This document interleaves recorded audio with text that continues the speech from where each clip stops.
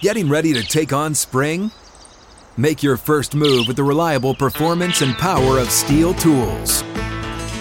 From hedge trimmers and mowers to string trimmers and more, right now save $30 on the American-made Steel FS56 RCE trimmer.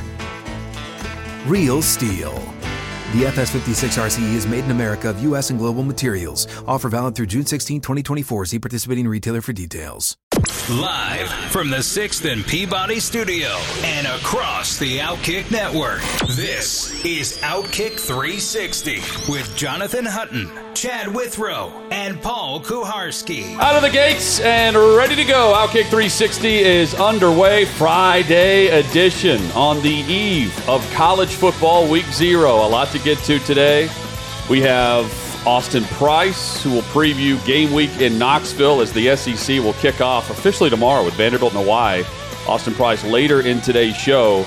We will detail all things Tennessee as they're next out of the gate for the SEC, Tennessee and Missouri. Bobby Carpenter joins us in 20 minutes. We will go headfirst into the Aaron Donald helmet swing, among other things, and talk some college football headlines there as well. And in between, a spotlight on Kentucky.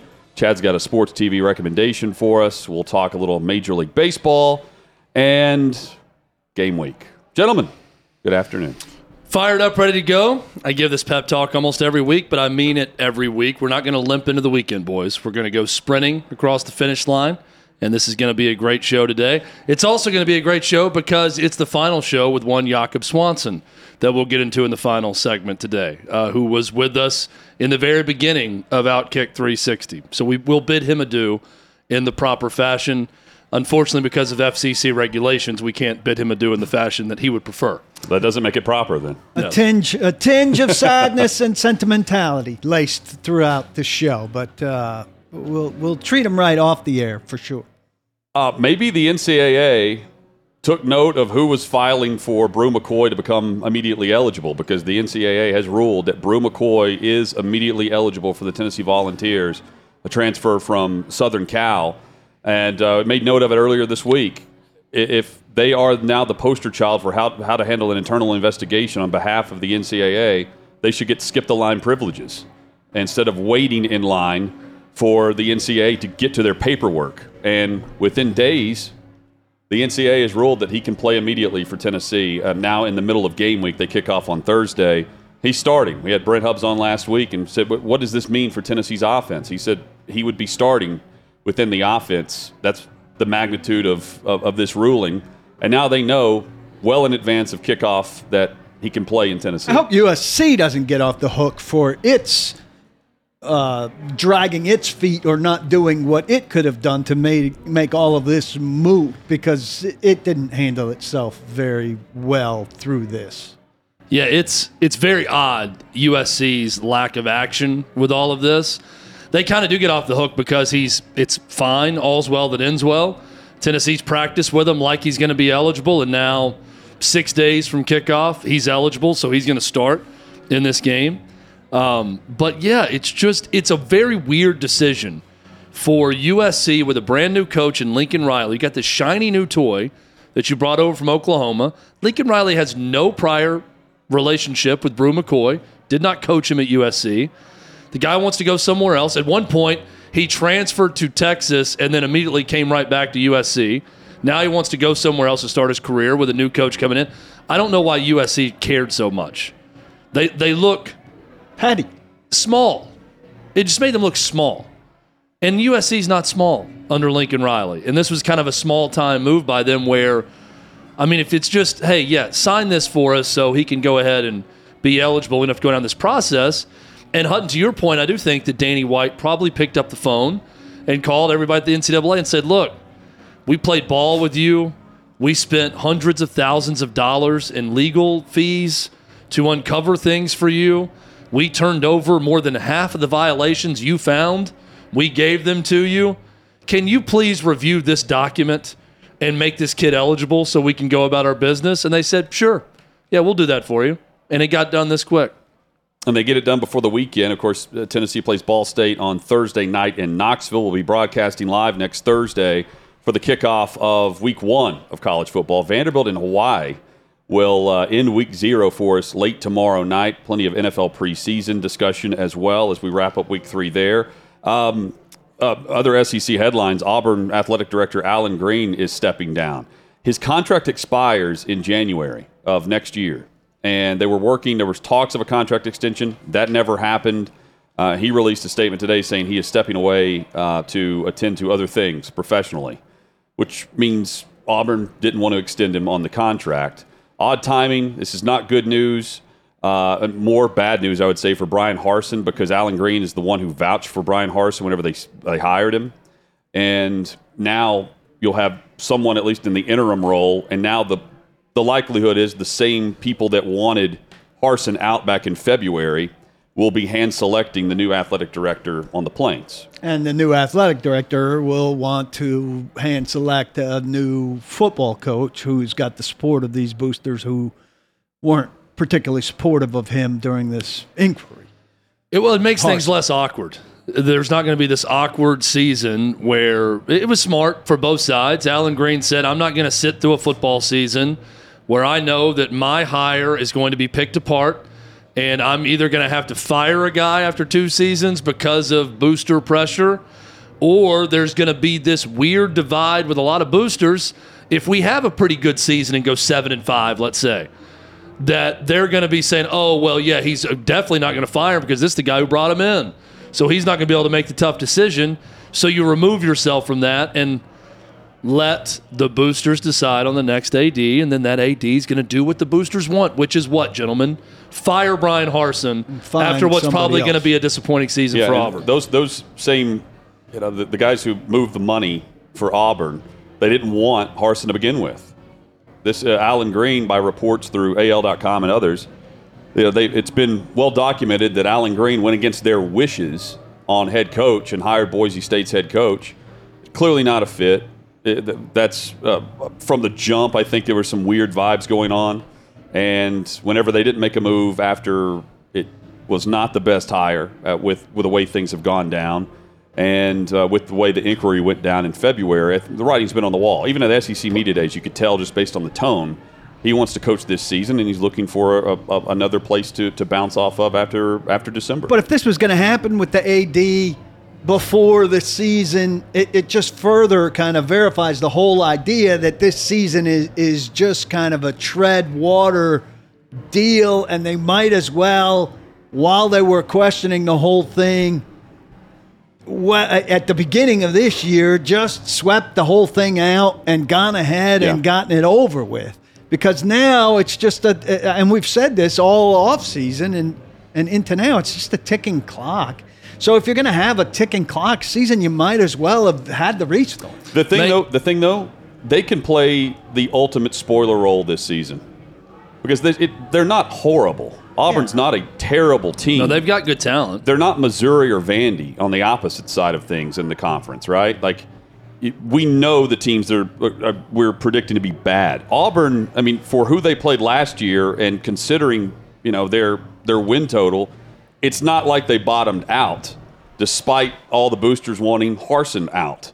But it's a weird place in that. Oh, yeah. In that the expectations are always outrageously big, right? Because they've won a national championship and because they win Iron Bowls periodically, the expectation is always ridiculously high for what is actually realistic. You're talking about a 7-5 season that they could have, which would be good for them, for most of us, but people there would have that and probably find rationale that they could have been even better than that, which isn't really fair. There has to be such a level of vitriol that is fueling that team to overcome all the negativity, where it is just power boosted by the fact that they are pissed off at the world, and that somehow Brian Harsin has united them behind this idea that they've been wrong, which they kind of have been, and he has been to an extent, because they do have talent. But even with that talent, I look at that schedule and the division they're in, they're still not as talented as pretty much everyone on their schedule. In the SEC West, Penn State coming to Auburn is a nice chance early on to prove something if you're Brian Harsin. but I just don't see it with that team. Let me throw one out of the 3 worst jobs in America in terms of the constant expectations being unreasonable. Like, to me, it's a job where you can cycle every 4, 5, 6 years to be a super contender, but the fan base and the boosters expect you to be right there with Alabama on a regular basis, which is not going to. I mean, they're not on the same scope as Alabama. Competing with Alabama last in year, the game, they led by yes. 10 points in the fourth quarter, and if they win that game, are we talking about Green and Harsin being fine? Are we even having this discussion if they hang on in the fourth quarter with 5 minutes to go? Here's the thing about the job. It was a great job when Mike DeBose and Dennis Franchione was the coach at Alabama. It's a terrible job when Nick Saban's the coach at Alabama. Exactly. But that could be said about any, that's LSU is a great job. LSU's not as great as long as Nick Saban's Alabama. Now multiply that times 20 for the in-state SEC school. So I think it's a great job. It is a national championship caliber, fully engaged athletically, You can win booster, base, campus. I mean, everything about it is centered around football and being successful in football. So I think it's you can obviously, we've seen it. You can win a national title there. So it's a top 20 job in America. I know what you're saying, Paul. The expectations can get out of whack because if anyone's expectation is to regularly beat Nick Saban, which a lot of people at Auburn, that is what they want, then that's just not going to happen. Let me throw out 2 names. I get what you're saying. They could hang with them in the Iron Bowl, and it could be a successful season off of that. But I think as soon as you do that, then people want the rest of what Alabama has, which is the national title goes with it, which is hard to come by. Earlier this year, Chad, or this week, I should say, Jason Campbell, we had him on. They go unbeaten, and they don't play for the title. Well, it's funny you bring up Jason Campbell because I've got another Campbell in mind. I think that in Auburn, if that job comes open, which I think it will, there's going to be a program in the SEC or Big Ten that makes a change that will feast on the uncertainty around the Big 12 and the Pac-12. And here's what I mean by that. Would Matt Campbell get out of Iowa State right now because he's not certain what conference Iowa State's going to be in when all this is done for Auburn? Would Dave Aranda leave Baylor for Auburn as a current member of the Big 12 just to get in the SEC or Big 10 at a job like Auburn? Those are 2 huge names, if I'm swinging for the fences, that I'm contacting at Auburn if they make a change. Well, surely they were approached whenever they hired Harsin. That may be part of the problem with Allen Green and the problem the boosters have with him. That they didn't land one of them. When they hired Brian Harsin, the world had not yet set fire in college sports. NIL had not happened yet. The Big Ten didn't start adding teams left and right. The SEC didn't announce Texas and Oklahoma at that point. My point is the pull to leave Pac-12 especially, if you're a coach, if you're a good coach, is going to be at an all-time high.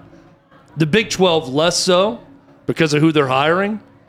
But if I want long-term stability in college football, I want to coach in the Big Ten or the SEC. Big story up in Buffalo. Matt Araiza, the punt god, detailed in a civil lawsuit his alleged involvement in a gang rape while at San Diego State University. While the alleged victim, 17 years old at the time, the court documents have been released through the national outlets last night. Read through them. It's not pretty. And now you have to wonder what the Buffalo Bills end up doing. They did release a statement, and we'll put this up in just a moment here, from Mike Girardi. And the statement reads, "We were recently made aware of the civil complaint involving Matt from October 2021. Due to the serious nature of the complaint, we conducted a thorough examination of this matter. As this is an ongoing civil case, we have no other comment at this point." That from the Buffalo Bills through NFL Network yesterday. Guys, there are plenty of reasons why you keep a player on your roster, but I do wonder whenever roster cutdowns are made and decisions are made across the league, what they end up doing with Matt Araiza at this exact moment. And because I know he's a draft pick. I know they've already released their other punter because he's that great, but it's hard to believe that they knew every detail of this. Well, and drafted him. I don't think they did. Well, they said they did. They Yeah. said they knew about it. Well, they said we were recently made aware. I don't know that they knew. That means they knew about it when they drafted him. They said they did. Put that back up, please. On the quote, the wording of this, due to we were recently made aware of the civil complaint, and then it goes on to say we conducted a thorough examination of this matter, meaning they didn't make a move after conducting a thorough examination of this matter. Thorough to me is key here. But when you read through the details of the court documents, I mean, I'd be asking a lot more questions, and I would not want anything to do with a rookie punter coming from San Diego State on my roster as we begin the season. No, me neither. I mean, this is an ugly, ugly accusation. I don't really get why why this is civil and not criminal. Because I mean, everything I've read, there's plenty of cause for a criminal case against. Well, the cops had her set up on a wiretap. In reading the documents last night, they quote the wiretap where they're like feeding her questions to ask him. But I don't see why you. I mean, if you keep this guy, you're just basically saying punting is more important than this. You're going to be hounded about it. They don't punt very often anyway. Yeah, you're going to be hounded about it constantly. Yeah. It's a cloud over a good team. And given the climate of the Deshaun Watson stuff and all of that, I can't see how he could be on the roster very much longer. And he and his attorney have completely denied it for that part of the story too, which is should be noted here. But yeah, it's a civil complaint. Him and two others from San Diego State at the time from 2021. The name that I immediately thought of last night that makes a ton of sense, and why maybe they make a move today, maybe they don't, but why you wait until roster cuts are made. Brett Kern is from Buffalo, and he is clearly in a punting battle here in Nashville against an undrafted rookie. Well, whichever person loses here. Yeah, but the connection being from Buffalo makes a ton of sense if you're just going to go kick for one more year. You know, he's in year 14, I believe. Yeah. So, I mean, if Brett Kern loses here, he makes sense there. If Ryan Stonehouse, and if the Titans keep Kern and turn over Ryan Stonehouse, an undrafted rookie, he's got a big leg that would play well in the weather in Buffalo also. So there's going to be at least one good punting option on the market for Buffalo at a time where, as you said, they'd already let go of their second punter. This is an ugly, ugly scenario, and I can't. God, I mean, if they don't wash their hands of this, it's going to be a story for perpetuity. I don't want to sound crass about it because it's a terrible allegation with all of it, but a punter's not worth this. Oh, yeah, is what I keep coming back to in my mind. If Deshaun Watson from a play standpoint is worth a huge level of headache off the field. A star quarterback, a star receiver, an edge rusher that changes a game is worth it. A punter's not worth this off-field incident. Yeah, you're going through the positional importance. I am blown away if the Bills actually knew about this when they drafted him and then cut the other guy and made him the guy that they knew about all this. That's odd to me. Well, if you know about this when you're drafting him, then you're living with the worry of it coming to light all the time. That's no way to operate. If they knew about this when they drafted him and they, in fact, did a quote, thorough investigation into it and all that, then what they're saying is we're okay when it comes out that we're just going to keep him. And if he faces suspension, he faces suspension. That's to me what they're saying. Well, he's not eligible to be suspended under the personal conduct policy because this happened before he came into the league. So they're off the hook in terms of discipline from the league. They're not off the hook in terms of discipline from society. So if anything happens, I mean, because of the alleged incident took place prior to him being drafted, even if he's disciplined like lawfully, now that they can't, the NFL would not have any jurisdiction over the personal conduct policy. That's my understanding. So it's no different than Aaron Donald slinging a helmet yesterday. which still, I don't. Paul, you were right when you said that, because everything I've read is that they leave it up to the teams in these matters. But I'm just amazed at what the NFL can touch from an off-field standpoint. They can't touch a guy committing assault with a helmet in an actual NFL-sanctioned activity is odd to me. But apparently they can. And I will say this. I understand people, we compared it yesterday, and properly so, to what happened on the field in the Pittsburgh-Cleveland game a couple years ago and all of that. I do think, though, if you open the Aaron Donald thing, we're switching subjects now, to league discipline, or if you say that not being open to league discipline creates a scenario where joint practices should be open to league discipline, I think, I don't know, I fear a Pandora's box there where all of a sudden then the league starts meddling in stuff that we're not going to want to see it meddling in, for stuff that's not nowhere near as severe as what we saw with the Aaron Donald thing, which is infrequent. But do we want the league penalizing stuff of a much lesser variety that happens at these things? I think the answer would be no. I think common sense would say that, the usual camp scuffle should not be penalized. The league does not show teams. common sense in enforcement. But this was an unusual incident in a fight. I agree. And a scuffle. But if you open it, the league is known to do stupid stuff. But also, it's going to take video being turned over by a team. Like this is in. It was during a close portion of practice, and we have no visual evidence of this if not for a fan recording it. This is one that I think the league is just going to. If we want to talk about optics, the league's going to look bad when everybody sees this and they don't do anything about it. And now we've seen it. If this happened in a closed door practice where only the team was filming it, that video would be erased, and we wouldn't see it. And they would make the guy run whatever in practice and handle it internally, or fine him internally, and we'd never know about it. But because they had corporate sponsors in that day, even though it was a closed practice and someone was filming it, it's a bigger issue now. And it's the league's issue, I think.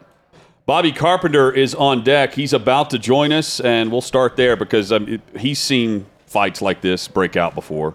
He's seen helmets ripped off and used as a weapon in the middle of a fight. We'll get his take on what he saw from Aaron Donald and what he expects to see as far as team discipline from the Rams. That and much more as we are on the eve of college football kicking off. Bobby Carpenter's next on Outkick 360.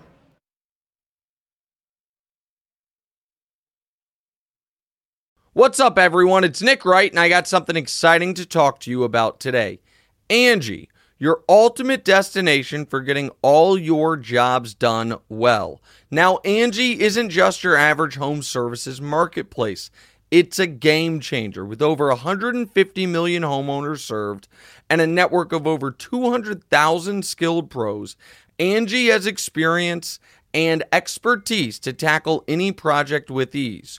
Whether you're looking to spruce up your backyard or undergo a major home renovation, Angie's got your back. And their pros are locally based, often running small businesses right in your community. And here's the best part. Angie makes the process seamless. From researching and comparing pros to scheduling services at your convenience. Angie's user-friendly platform puts you in control. So why settle for anything less than perfection when it comes to your home? With Angie, you can trust every project will be completed with the utmost care and professionalism. So get started at Angie.com. That's ANGI, or download the app today to discover why homeowners across the nation are turning to Angie to get all their jobs done well.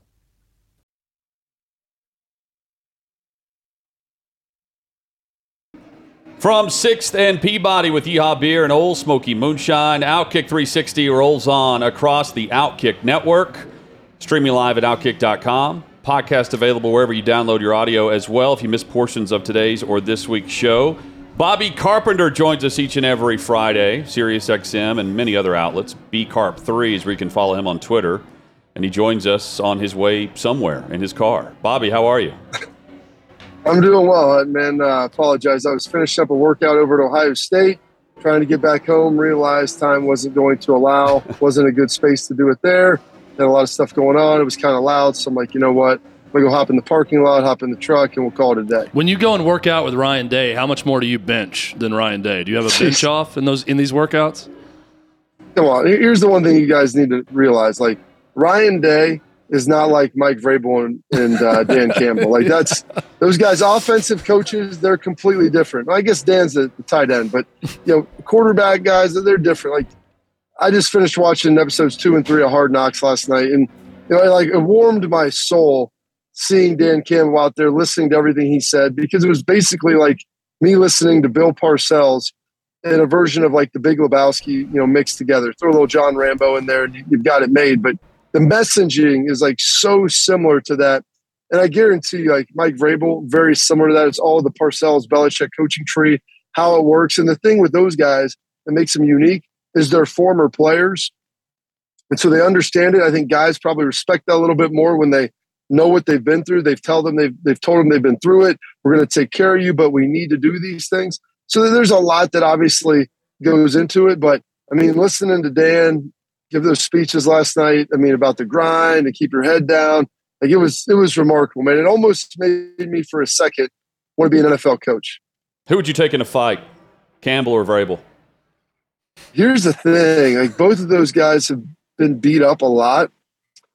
I would probably have to take Dan just because I feel like he's a little more healthy at this point. Mike's beat up pretty good. And Dan still looks big, man. Dan looks like he can still play. He just can't run anymore. Vrabel can run. He does wind sprints before games every Sunday. There is a different level watching Hard Knocks. I'm with you, Bobby. There's a different level of fitness I see. Not that means a lot when you get into a fight all the time, but there's a different level of fitness. I see a higher level with Campbell as opposed to Vrabel, just looking at them head to head. See, Hutton hit it on the nose, man. Mike is a runner, dude. Now, he's tough as hell, but Mike is a runner. He would come back and run me into the ground. Like, my goal was to be able to beat him in running and conditioning, and finally I was, like, able to get that towards the end of his career. But, Mike is a grinder. The good news for both of those guys is when they're in the fight, they'd probably be late at night, leaving a bar. Both of them have to ash their cigarette, put down a fifth, and maybe scoop out their chew before they fought each other. Bobby Carpenter, our guest on Outkick 360. I wouldn't take many men over Aaron Donald in a fight, especially if he has a helmet in his hand. Going back throughout your career, with cameras not rolling, or if they were rolling, they were team operated. How many fights did you see where a guy ripped off a helmet and used it in the middle of a scrum? I saw my second or third year when I was in Dallas. We had a joint practice with the Denver Broncos. And, for you guys in the SEC, you remember Jarvis Moss, defensive end out of Florida, about 6'6". He was a rookie, and going against Flozell Adams, who's one of the biggest human beings I've ever seen. And I think Jarvis was trying to get one over on him. Flozell was a phenomenal player. And I watched Flozell. They start getting in a fight. Guys try to pull him apart. Flozell reaches his 8-foot arm out there, grabs his face mask, tears the helmet off, pulls it back, and then takes it immediately over the top, boom, and just blasts him right on the top of the head. Needless to say, it was the second day of practice, and that was the last joint period we had together. Coaches blew it up. Shanahan and Wade Phillips separated everybody, and the last 30 minutes, it was Cowboys on Cowboys, Broncos on Broncos, and that's the way it went. But you have all these fights all the time when you have these joint practices. Occasionally a helmet gets ripped off. Sometimes guys will start swinging them. Everybody wants to get incredibly upset, though, about everything that happened. And the worst part is, most of the people that are upset saying suspend them, this and that, you don't hear any of the players saying that. They don't like joint practices because they're so difficult. But there aren't any players out there just saying he needs to be suspended, he needs this, he needs disciplinary action. And that's what just drives me crazy right now. There's 1,600 players. They've seen this before. They don't like it. They don't like joint practices. But no one's going to sit here and say that Aaron Donald needs to be incarcerated. Well, to your point, those that were retweeting it yesterday as the video was released was like, what do you expect when you have the Super Bowl champion and the team that lost to them in a joint practice where Aaron Donald, it was well documented going into that game, some of the trash talk was being against the Bengals offensive line. and how Aaron Donald was going to hold up against them, and they were going at it this go around and on a day 2 of a practice. And they canceled. By the way, they canceled it the same way you're talking about. So it's closer to the end. McVay, yeah, it was towards the end of the practice, but McVay just said, "We're out of here." Well, I mean, you look at McVay, you look at Zach Taylor. Those guys coach together. Most of the times when you do these joint practices, the coaches, they've coached together before. They know each other well, and so they understand the expectations. Neither one of the coaches is saying, "Hey, go out there and get in a fight." Just like Dan Campbell, they're saying, "Hey, don't get in a fight." However, this is the problem, is that the coach will sit there and he'll watch you in practice. And this is why the second day is always worse, because you have to go back out there. Never do you play a doubleheader back-to-back in football where you're playing the next day. So you watch it on film. The coach is giving you crap about this guy finishing you off at the end of the whistle. They're getting you a little late push. And then they're starting to question your man. Look at this guy. Look what he's doing to you. And you're just going to let him – you're just going to take that. Like, you've got to make sure you own the down. They got to know that we're here. And then what do you expect when you start pushing back and it starts, tempers flare and it's hot and you've been doing that? You're going to naturally have fights. Like, that's just the reality. And the coaches say they don't want them, but they want their guys to be aggressive. And so that's like the dichotomy of this is don't fight, but don't get pushed around. But when somebody pushes you around, you're going to stand up. You're going to bow back up against yourself. And that's just what we have. So maybe one day they'll eliminate these joint practices, but the coaches like it because you get far more done in these than you actually do in the preseason. Bobby, and I agree with you. None of the players or coaches are calling for any suspension, and they're downplaying it when they talk about it in the media. But if someone had to miss time because of this, let's say that helmet slinging connected and knocked someone unconscious, and they're out for 4 or 5 weeks during the season, do you think then that the reaction would have been different from Zach Taylor and Cincinnati players? Or would they have just said, hey, all's fair in practice, it was a fight, things got out of hand, we're fine, no suspension needed? It's really a great question. Whereas if someone got hurt as a result of that, Parcells used to tell us if we broke our hand fighting, he was putting us on the non-football injury list, which means we weren't getting paid, and he was going to fine you $15,000 conduct detrimental to the team. And so that was the thing. Like, hey, you want to get in a scuffle, that's fine. You want to try to throw closed fist punches at a guy with a helmet on, that's on you. You can be an idiot. Now, on the other side of that, if you knocked somebody out or did something, that would be a really interesting proposition, because I'm curious how they would treat that. Like, if you miss time, you would probably still get paid. I can't imagine not. If you got hit by someone else, I don't think a player would ever press charges against another player for something that happened in practice unless they hit him in the back of the head. But remember this, like, go back to the Steve Smith situation when he was playing in Carolina. And there was a situation like that where I think he did punch a teammate in the back of the head, and he had to miss some significant time. Now, I think Steve took care of it financially a little bit, and they fined him in Carolina. But, I mean, this stuff isn't unprecedented to happen. Does the weakest member of a conference tell you anything about the conference? If Vanderbilt, perennially the weakest member of the SEC, goes to Hawaii and fails there tomorrow night, what does that tell you? Does it tell you anything about anything beyond Vanderbilt's perennial problems? I think it means we need to get a Rutgers and Vanderbilt game every year and let those guys play it out, see what happens. Let's let the cream rise to the top, if you will. I don't think so. Like, I look at the relative strength of the conference. Obviously you want to have, a good depth, but like, hey, what's the high point of your conference? And then when you start getting down into the meat, the middle of your tier of your teams, and you get to, teams 5, 6, 7, maybe 8, like, how good are they? That's really more what I look at. And that's what the SEC's done a pretty good job of. Mostly, yeah, you got the teams at the top, but how good is 4, 5, 6, and 7? And there's years they've been really good. There's years they've been okay. The Big Ten's had some years where they've been deeper than others. And, but I don't really look at the very bottom and say, hey, this is the worst team in your conference. How good are they relative to the other worst teams? I hope Vanderbilt wins this game, because if they don't, I really have a hard time seeing them winning more than 2 games, and the over-under is 2.5, because they're going to have a heck of a hard time beating Wake. And they're going to Northern Illinois, who returns, I think, like 15 or 16 starters off a pretty darn good team. And I can't imagine how rough that would be to have a double-digit losses for a team like Vanderbilt in the SEC. So Nebraska has lost 6 straight games under Scott Frost. Their last win was a 56-7 beatdown over Northwestern a year ago in Lincoln.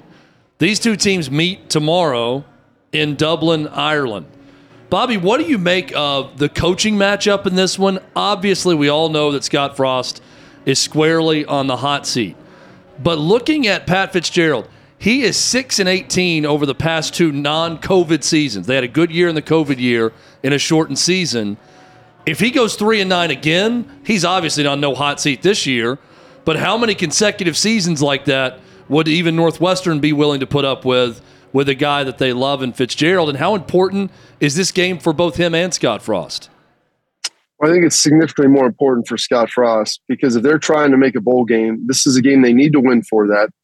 It's a very winnable game for them in Northwestern. It's a chance for them to get off on the right foot.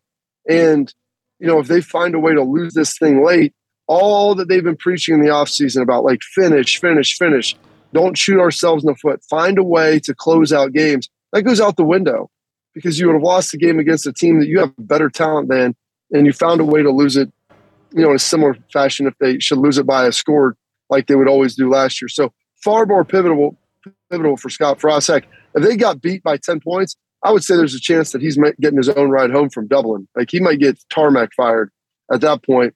So they need to win that to find a way to get to 7 wins because they have a really difficult end of their season. And then for, when you look at Fitz up there in Northwestern, he's been 3-9 2 of the last 3 seasons, but 2 of the last 4 seasons he's been in the Big Ten championship game. And if you're Northwestern, that's unprecedented success for them. And so, 3-9 would be bad this year, but if they go 5-7, 4-8, and they're making progress, I think they'll be fine. Now, if he goes 3-9 4 years in a row, they may think about moving on. But, they've got those intermittent points in the last 2 years where they went to the Big Ten championship game. And if you're Northwestern, that's about the pinnacle of what you could expect. Maybe you win it one year, but they don't have the same expectations that a lot of other schools do. And Pat Fitzgerald has done such a good job there. He's an alumnus. Everybody loves him. I think it would take a string of really 3 to 4 consecutive years and to the point where they're getting embarrassed a lot to where I think Northwestern would honestly make a move because they've had other coaches and they've struggled.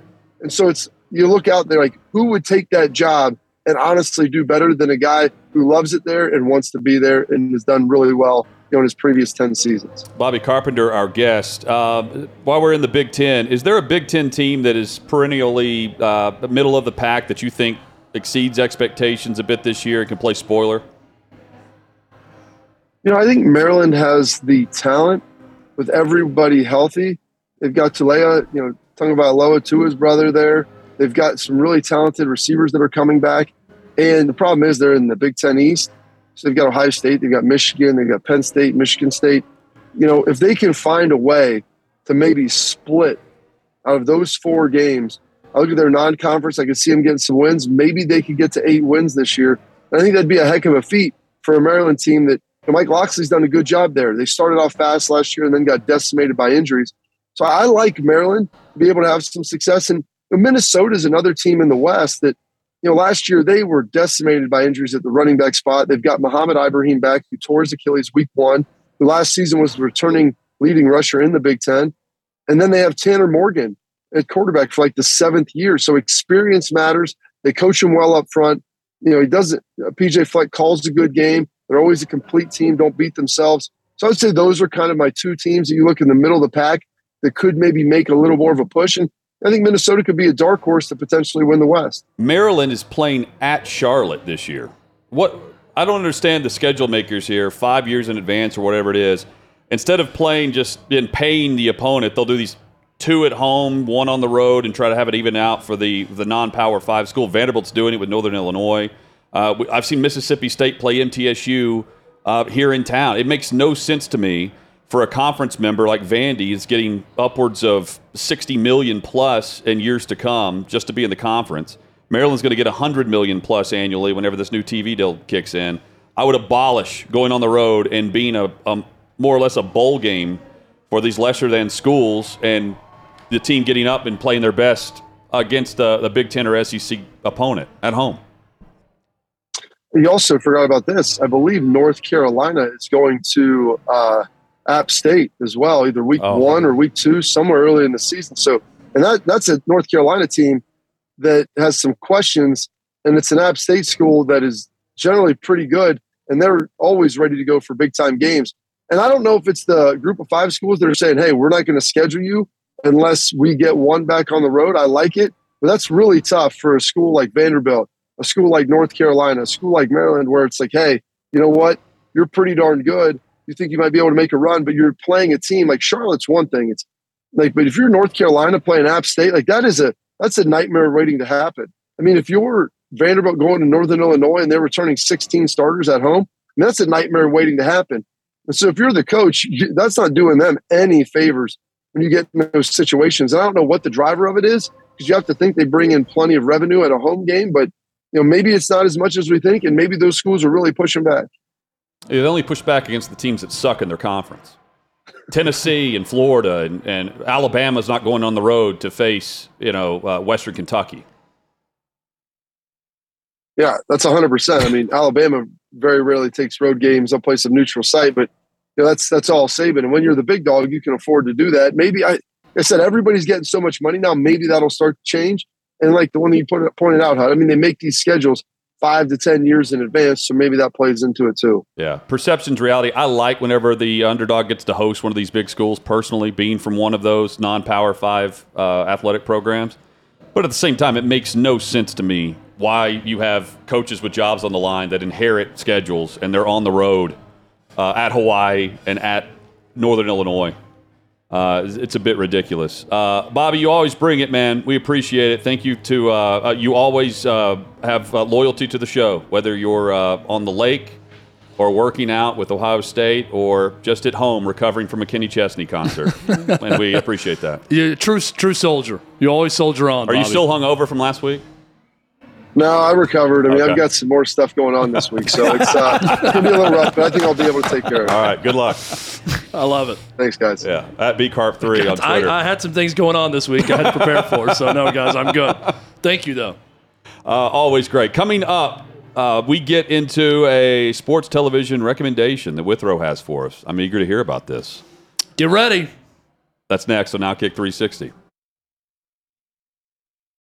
When you need mealtime inspiration, it's worth shopping Kroger, where you'll find over 30,000 mouth-watering choices that excite your inner foodie. And no matter what tasty choice you make, you'll enjoy our everyday low prices, plus extra ways to save, like digital coupons worth over $600 each week. You can also save up to $1 off per gallon at the pump with fuel points. More savings and more inspiring flavors make shopping Kroger worth it every time. Kroger, fresh for everyone. Fuel restrictions apply. Outkick 360 rolls on across the Outkick network. Seahawks and Cowboys tonight. Final preseason game for both teams there on NFL Network. Braves and Cardinals are on Major League Baseball Network, although I think it'll probably be blacked out here, and it's on Bally Sports. Bally's, yeah. And Yankees Athletics on Amazon Prime. Speaking of sports and channels and recommendations, Chad? So there is a new show that just launched on Hulu and FX on Wednesday night. It is a 30-minute episodic docuseries that's going to be 18 episodes. And I know Colin, who's our resident soccer guy here, and Paul will be more excited than most. Welcome to Wrexham is the name of this. And it is Ryan Reynolds, the Hollywood star, and Rob McElhenney, most notably from It's Always Sunny in Philadelphia, one of the writers and stars of that show. Also on Mythic Quest, which is a very underrated comedy show as well. These guys bought a 5th division Welsh soccer club. And it's their journey trying to get them promoted to get back in the 4-tier structure of English soccer.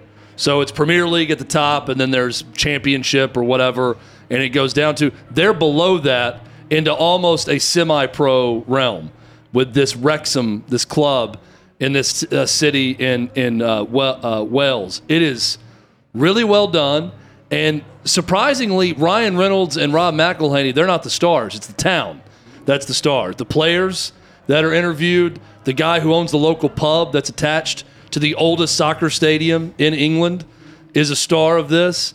And it's a fish out of water story. It's almost like they took Ted Lasso and then they blended it with Sunderland Till I Die. And they got this story about 2 celebrities that know nothing about soccer, that love sports, though, and wanted to help this town and this club and they bought the team, and it's their journey learning soccer and trying to create a winner in Wrexham in Wales.